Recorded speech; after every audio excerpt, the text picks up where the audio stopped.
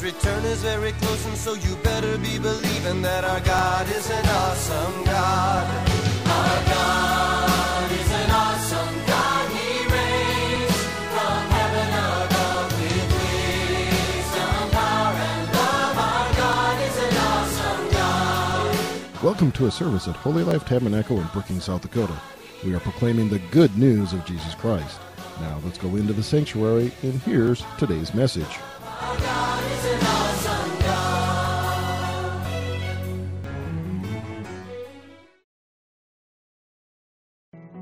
Nope. Hello. How are you? God's so good, isn't He? Praise the Lord. Just love you, Jesus, so much. We're so grateful, Father. Thank you, thank you, thank you. Thank you for life. Thank you for joy unspeakable and full of glory. Thank you for your presence, Holy One, for the Spirit of Jesus living in us, abiding in us, counseling us, and directing us, and filling us with your fullness. Thank you, Lord. Thank you for the wisdom from your word, that every single word of yours is with power, always promising to fulfill that which it's sent to accomplish. And so, Lord, we're giving you praise right now for wonderful things happening in this hour and in the next. In Jesus' name, glory to God. Glory to God. Glory to God. So we're dealing with a little bit of healing again. It's a great topic in the Word of God. Last time, which was, 8 weeks ago. It's crazy, isn't it? We spent a lot of time talking about our position in Christ. And I think at the end, the unifying factor was that salvation, the whole point, was not just to get us a new destination, which, praise God, we got this glorious heaven to look forward to, right? But the entire purpose was that the life of Christ, the life of God, would be in us. That's what God intended from the beginning when He created the gorgeous world and man and woman and mankind, was that God Himself wanted fellowship. He wanted union with us, human beings. In fact, that's really one of the meanings of Yahweh. It's the God who wanted relationship. Hallelujah. Hallelujah. And you might wonder, well, union between God and man, what does that have to do with healing? Well, how about everything? Everything. Everything. It has to do with you and I walking in divine health because we're one with the life of Christ. But it has to do with more than just our own personal walk with God and this union that we have and the Spirit of the living God within us. It has to do with us even being releasers of that life to our world and releasers of that power to others and releasers of the health of Jesus Christ to others around us. For like every moment of the day and night, while Jesus was walking on the earth, well, I'm sure in heaven it's even more to the extreme. He was aware, super duper conscious of the presence of the Father with Him. And that's the way we want to learn to live. We want to learn to live aware, conscious of this union that we have with Christ. We want to live like Jesus. We want to think like Jesus. We want to see like Jesus. We want to believe like Jesus did. And that includes learning how to live with this life that's now on the inside of us. Now, a lot of people come up with, maybe even you're thinking, but Jesus was the Son of God. So it was different for Him. But let's look at the scripture in Philippians chapter 2, verse 7, because the scripture teaches us that Jesus actually laid aside all of His divine privileges. Every one. Some of the translations use the phrase, He emptied Himself. But here's the Message Bible. When the time came, Jesus set aside the privileges of deity. He set them aside and He took on the status of a slave, becoming human. The New Living Testament, did I give you that one as well? It says he gave up his divine privileges, taking the humble position of a slave, and was born as a human being when he appeared in human form. So on purpose, Jesus became the standard for you and I. Acts chapter 10, verse 38 spells it out. But we have to keep looking at Jesus, thinking, I could live like that. I could live with that kind of dependence on my Father. I could live so full, so aware, so conscious of the life of God in me and the power of the Father in me. So here's what Acts 10:38 says, how God anointed Jesus of Nazareth. Remember, the Son of God who laid aside all of his divine privileges. So really he lived as more than the Son of God. He called himself the Son of Man many, many times while he was walking on the earth. God anointed Jesus with the Holy Ghost and with power, who went about doing good and healing all that were oppressed of the devil, for God was with him. Hallelujah. So let's turn now then to John chapter 5. We're going to read maybe 5 or 6 verses here from the New King James. It says, for this reason, the Jews persecuted Jesus and sought to kill him because he had done these things on the Sabbath. He had just done a miraculous healing. I believe this was the one of the withered hand. Verse 17, Jesus answered them, my Father has been working until now, and I have been working. Therefore the Jews sought all the more to kill him because he not only broke the Sabbath. These Pharisees were consumed with the law, consumed with keeping the law, because they felt like that was the only way to please God. Verse 18, therefore the Jews sought all the more to kill him because he not only broke the Sabbath, but also said that God was his Father, making himself equal with God. Now do notice that little phrase, equal with God. Can we go on? Then Jesus answered and said to them, most assuredly I say to you, the Son can do nothing of himself, but what he sees the Father do. For whatever he does, the Son also does in like manner. For the Father loves the Son and shows him all things that he himself does, and he will show him greater works than these, that you may marvel. For as the Father raises the dead and gives life to them, even so the Son gives life to whom he will. For the Father judges no one, but has committed all judgment to the Son, that all should honor the Son, just as they honor the Father. He who does not honor the Son does not honor the Father who sent him. Now, like I said, the Pharisees were consumed with keeping the law and all the rules in regards to the Sabbath. But somehow they missed the heart of God, his kindness and his mercy and his desire to heal and to make whole. And when Jesus began to call himself the Father, him saying he was the Son of God, well, they all came undone. Now, Jesus never did come to replace the Father. I mean, that little phrase we saw, which verse was that where it says equal with God? Jesus never claimed to be equal to God. He never came to replace the Father, but to represent him. He never tried to replace the Father. He never termed it equal to the Father. Instead, Jesus' mentality was that he was equal with God, meaning a representative. Now again, why is this such a big deal? Because friends, because we're in Christ, we are in that same place. We are representatives of God the Father on this earth. And we now take on the likeness of Christ. We have been described in Peter as being partakers of the divine nature. Now, do I have that verse for you? Maybe not. 2 Peter 1:4. Whereby are giving unto us exceeding great and precious promises, that by these you might be partakers of the divine nature, having escaped the corruption that is in the world through lust. Now, I've heard it taught that this is a gradual process, that we gradually become partakers of the divine nature. I don't believe that is true. I believe because the Bible says the day we are born again, the kingdom of God comes in. The day we say yes to Christ, our spirits are completely changed.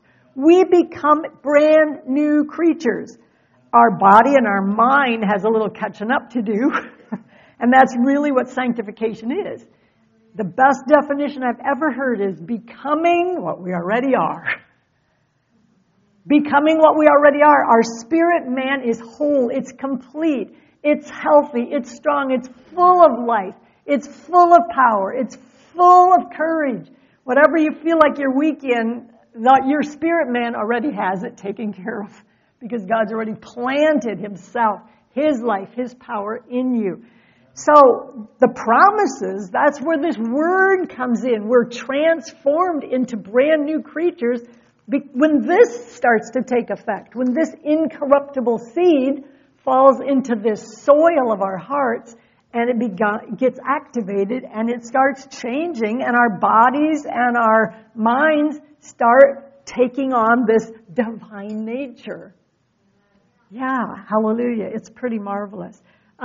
Colossians 2:10 was one of the scriptures I gave you last time to meditate on, where it says you are complete in Him. I mean, I dare you to look in the mirror tomorrow morning, maybe even this afternoon, and say that to yourself. You are complete in Jesus Christ. The enemy has a whole lot to say about that, which is completely opposite. But let's stop believing the lies and let's start believing who we are in Christ Jesus.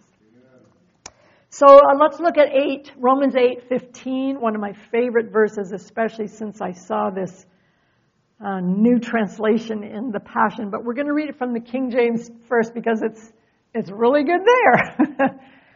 All right, here's the Bible.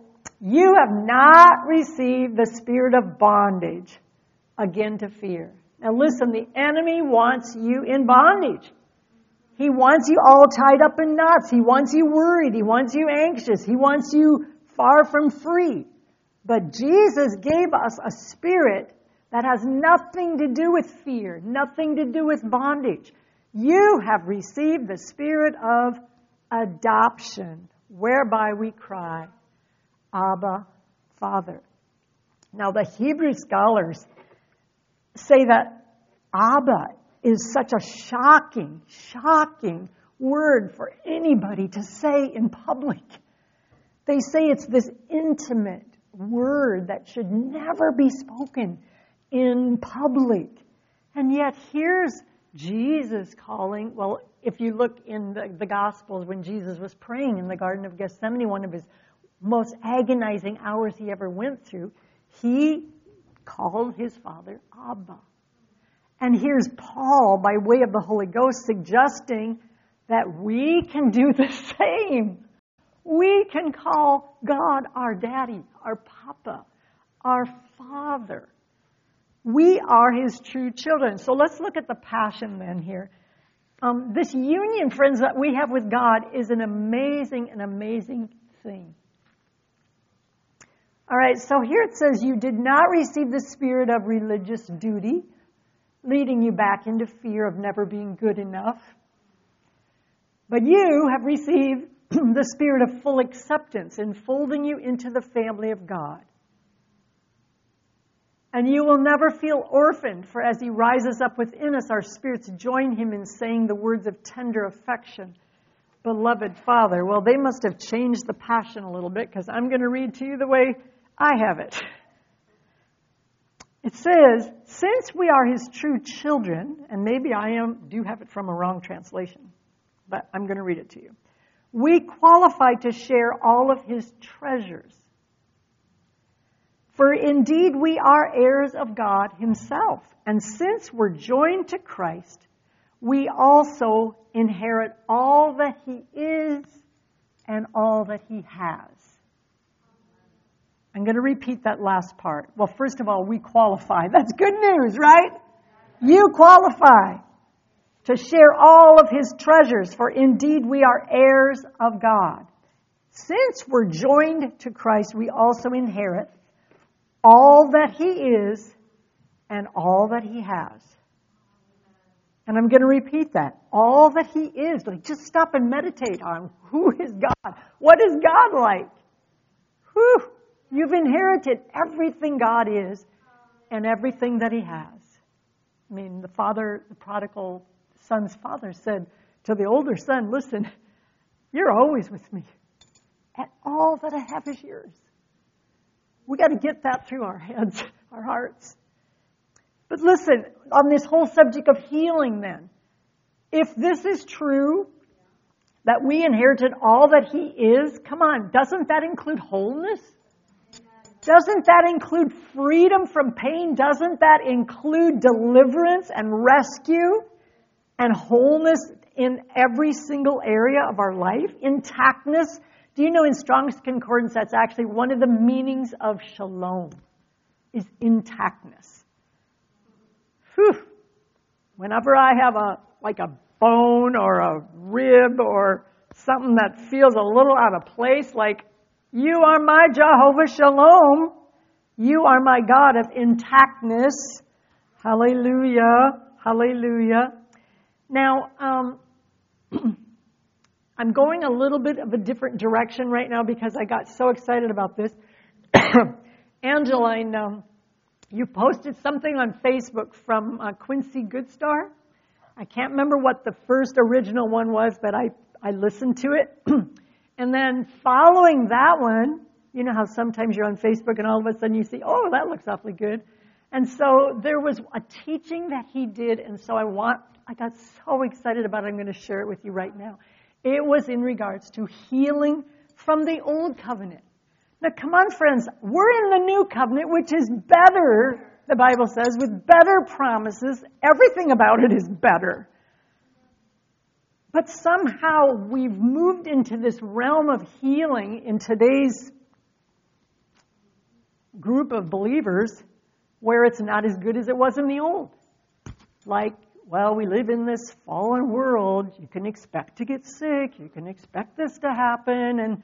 And if you try really hard, if you do this, you might get healing from that Father who loves you so much. But let's look at this old covenant, the healing that was included in the old covenant. Can we go to Exodus chapter 12? We're going to read the 13 verses. Did you hear this teaching, Angeline? Okay, so it might come to you as you're reading this. Okay, so here's Exodus chapter 12. This is the story of the Passover. The Lord said to Moses and Aaron in the land of Egypt, this month shall be for you the beginning of months. It shall be the first month of the year. So the whole Jewish calendar changed right here, this night. Verse 3, tell all the congregation of Israel that on the 10th day of this month, every man shall take a lamb according to their father's house. A lamb for a household. I believe King James says a lamb for a house. Get that phrase. Just say it with me. A lamb for a house. A lamb for a house. A lamb for a house. You need to have that memorized and deep in your heart because anytime you're believing for your children or your relatives, listen, it was a lamb for a house. The covenant includes your household, your relatives. Jesus wants them all saved. Okay, so they chose this lamb on the 10th day. Verse 4, and if the household is too small for a lamb, then he and his nearest neighbor shall take according to the number of persons, according to what each can eat. You shall make your count for the lamb. Verse 5, your lamb shall be without blemish. Now, you all know that Jesus was our Passover lamb, the perfect one, no blemish. But when they went out to look at the lambs, they had to pick one with no blemish at all. A male, a year old, you shall take it from the sheep or from the goats, and you shall keep it until the 14th day of this month. Now, Quincy was explaining how this lamb got to be a pet in the household. I mean, it was there from the 10th day to the 14th day. Maybe they named it Little Lammy, and they all got really close and fell in love with this little lamb. And then on the 14th day, it says, when the whole assembly of the congregation of Israel shall kill their lambs at twilight. Can we go on? Then they shall take some of the blood and put it on the 2 doorposts and the lintel of the houses in which they eat it. They shall eat the flesh that night. Now here's the key verse here. Roasted on the fire. With unleavened bread and bitter herbs they shall eat it. Do not eat any of it raw or boiled in water, but roasted. Eat its head and its legs and its inner parts. And verse 10 says, you shall let none of it remain until the morning. Anything that remains until the morning you shall burn. In this manner you shall eat it, with your belt fastened, your sandals on your feet, and your staff in your hand, and you shall eat it in haste. It is the Lord's Passover, for I will pass through the land of Egypt that night. I will strike all the firstborn in the land of Egypt, both man and beast, and I am going to execute judgment on the gods of Egypt. Friends, behind every god there is a demon. So what God is doing right here is executing judgment, which, again, everything about the Passover talks about Christ. Everything refers to Christ. Christ took the judgment of God against sin. And then he says, I'm the Lord. Verse 13, the blood shall be a sign for you on the houses where you are. And when I see the blood, I will pass over you, and no plague will befall you to destroy you when I strike the land. And again, this is another verse that you might want to get in your heart and in your spirit.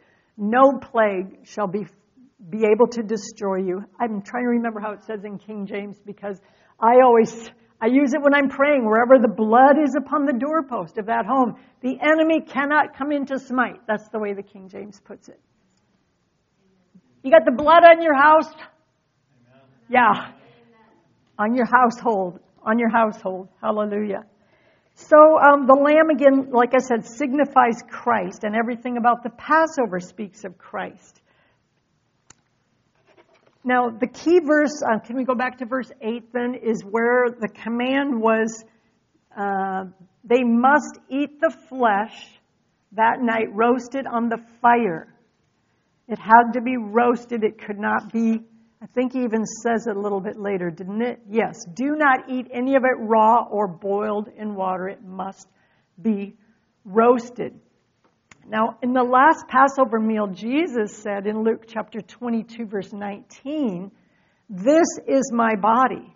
He's holding the bread and he says, this is my body, which is given for you. This do in remembrance of me. So this piece of bread, when I was just really working towards some healing in my body, I took communion like nightly for a couple weeks. You can take a chip, you can take a cracker, you can have a piece of bread, just so that you understand that it represents the body of Christ. And may I just throw in a little suggestion, next time you take communion, don't swallow your cracker whole. Chew and chew and chew.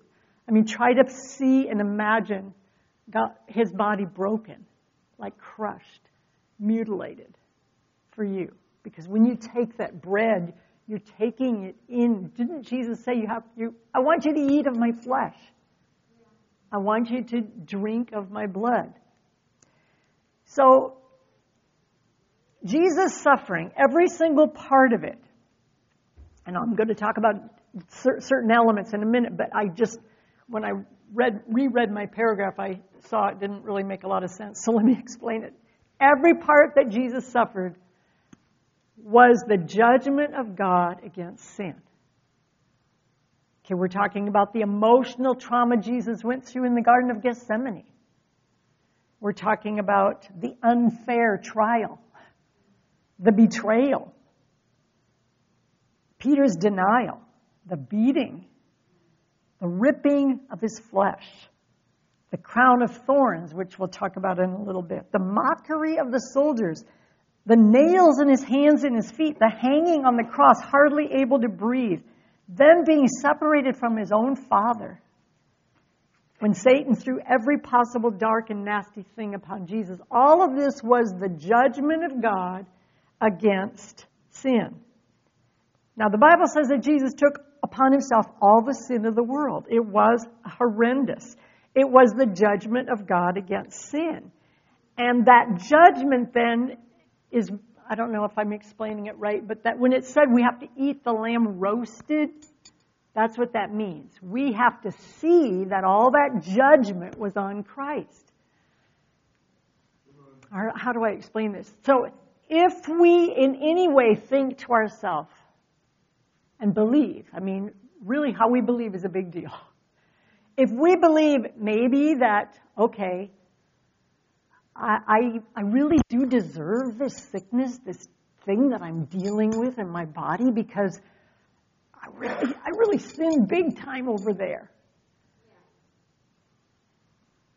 Then what you're doing is you're putting that judgment, it's like eating the lamb boiled instead of roasted. Because you're seeing and you're believing that some of that judgment has to come on you instead of it all went on Jesus. Or, a lot of believers, most of us maybe, I hope we're all convinced that he took it all. But every once in a while, I don't know, does the enemy ever come to you with like, well, there was that one biggie. There was that one awful thing you did. You probably deserve. And somehow we slip into them thinking, well, okay, I believe Jesus died for my sins, but I got to deal with this. This emotional trauma because I chose this or I made this decision. Anytime we're anywhere other than Jesus took it all, is eating that lamb boiled, or forbid we would ever try to eat it raw, meaning Jesus didn't take any of it. I have to take it all. Don't be there, friends. Don't be there. Let's eat it roasted. Let's actually believe that what Jesus took upon himself was for us. Isaiah 53:5.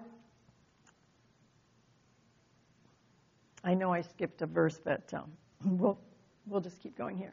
Isaiah 53:5, and this is the New American Standard, which I just love lately. He was pierced.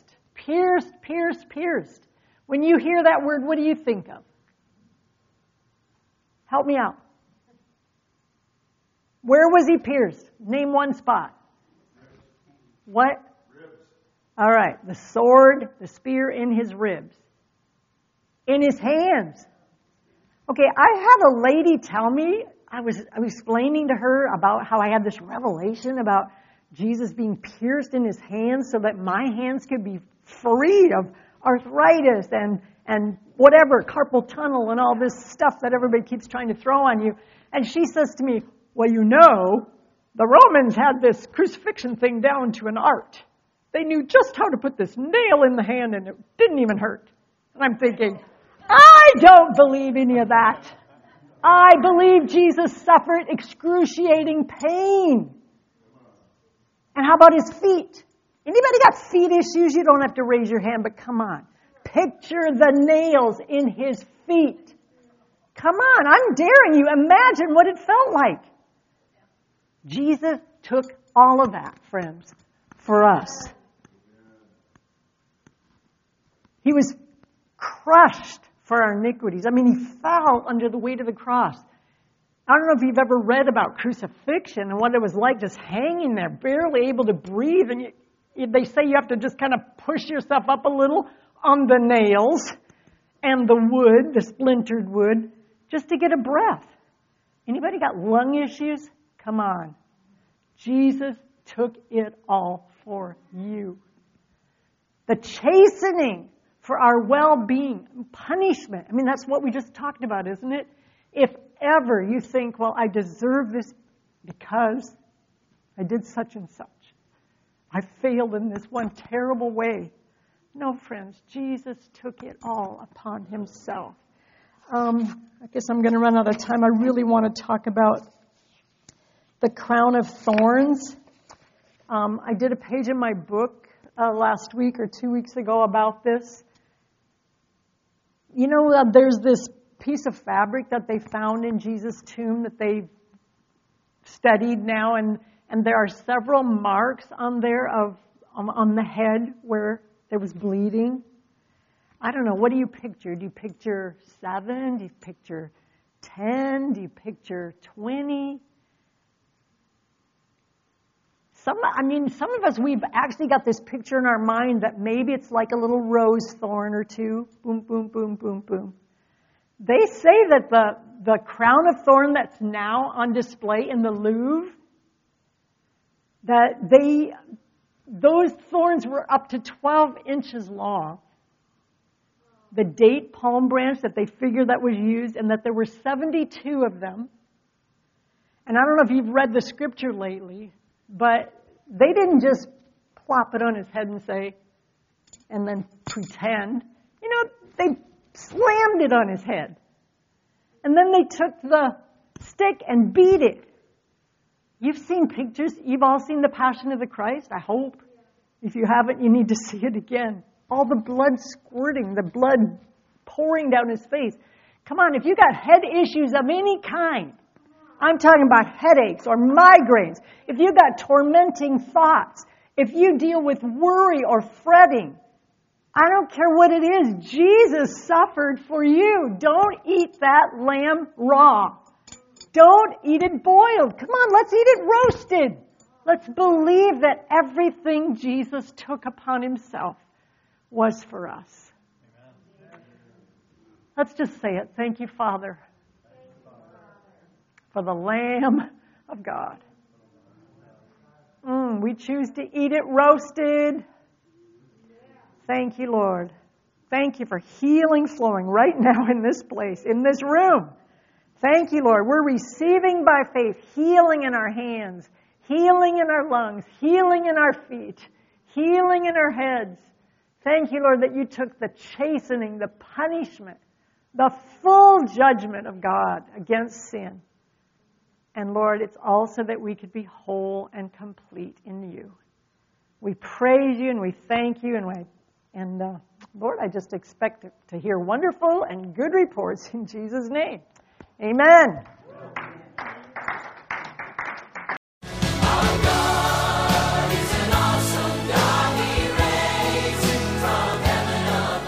Thank you for listening to this inspirational message. We trust that you were encouraged in your faith. For additional information or resources, please contact the church at 605-692-4616.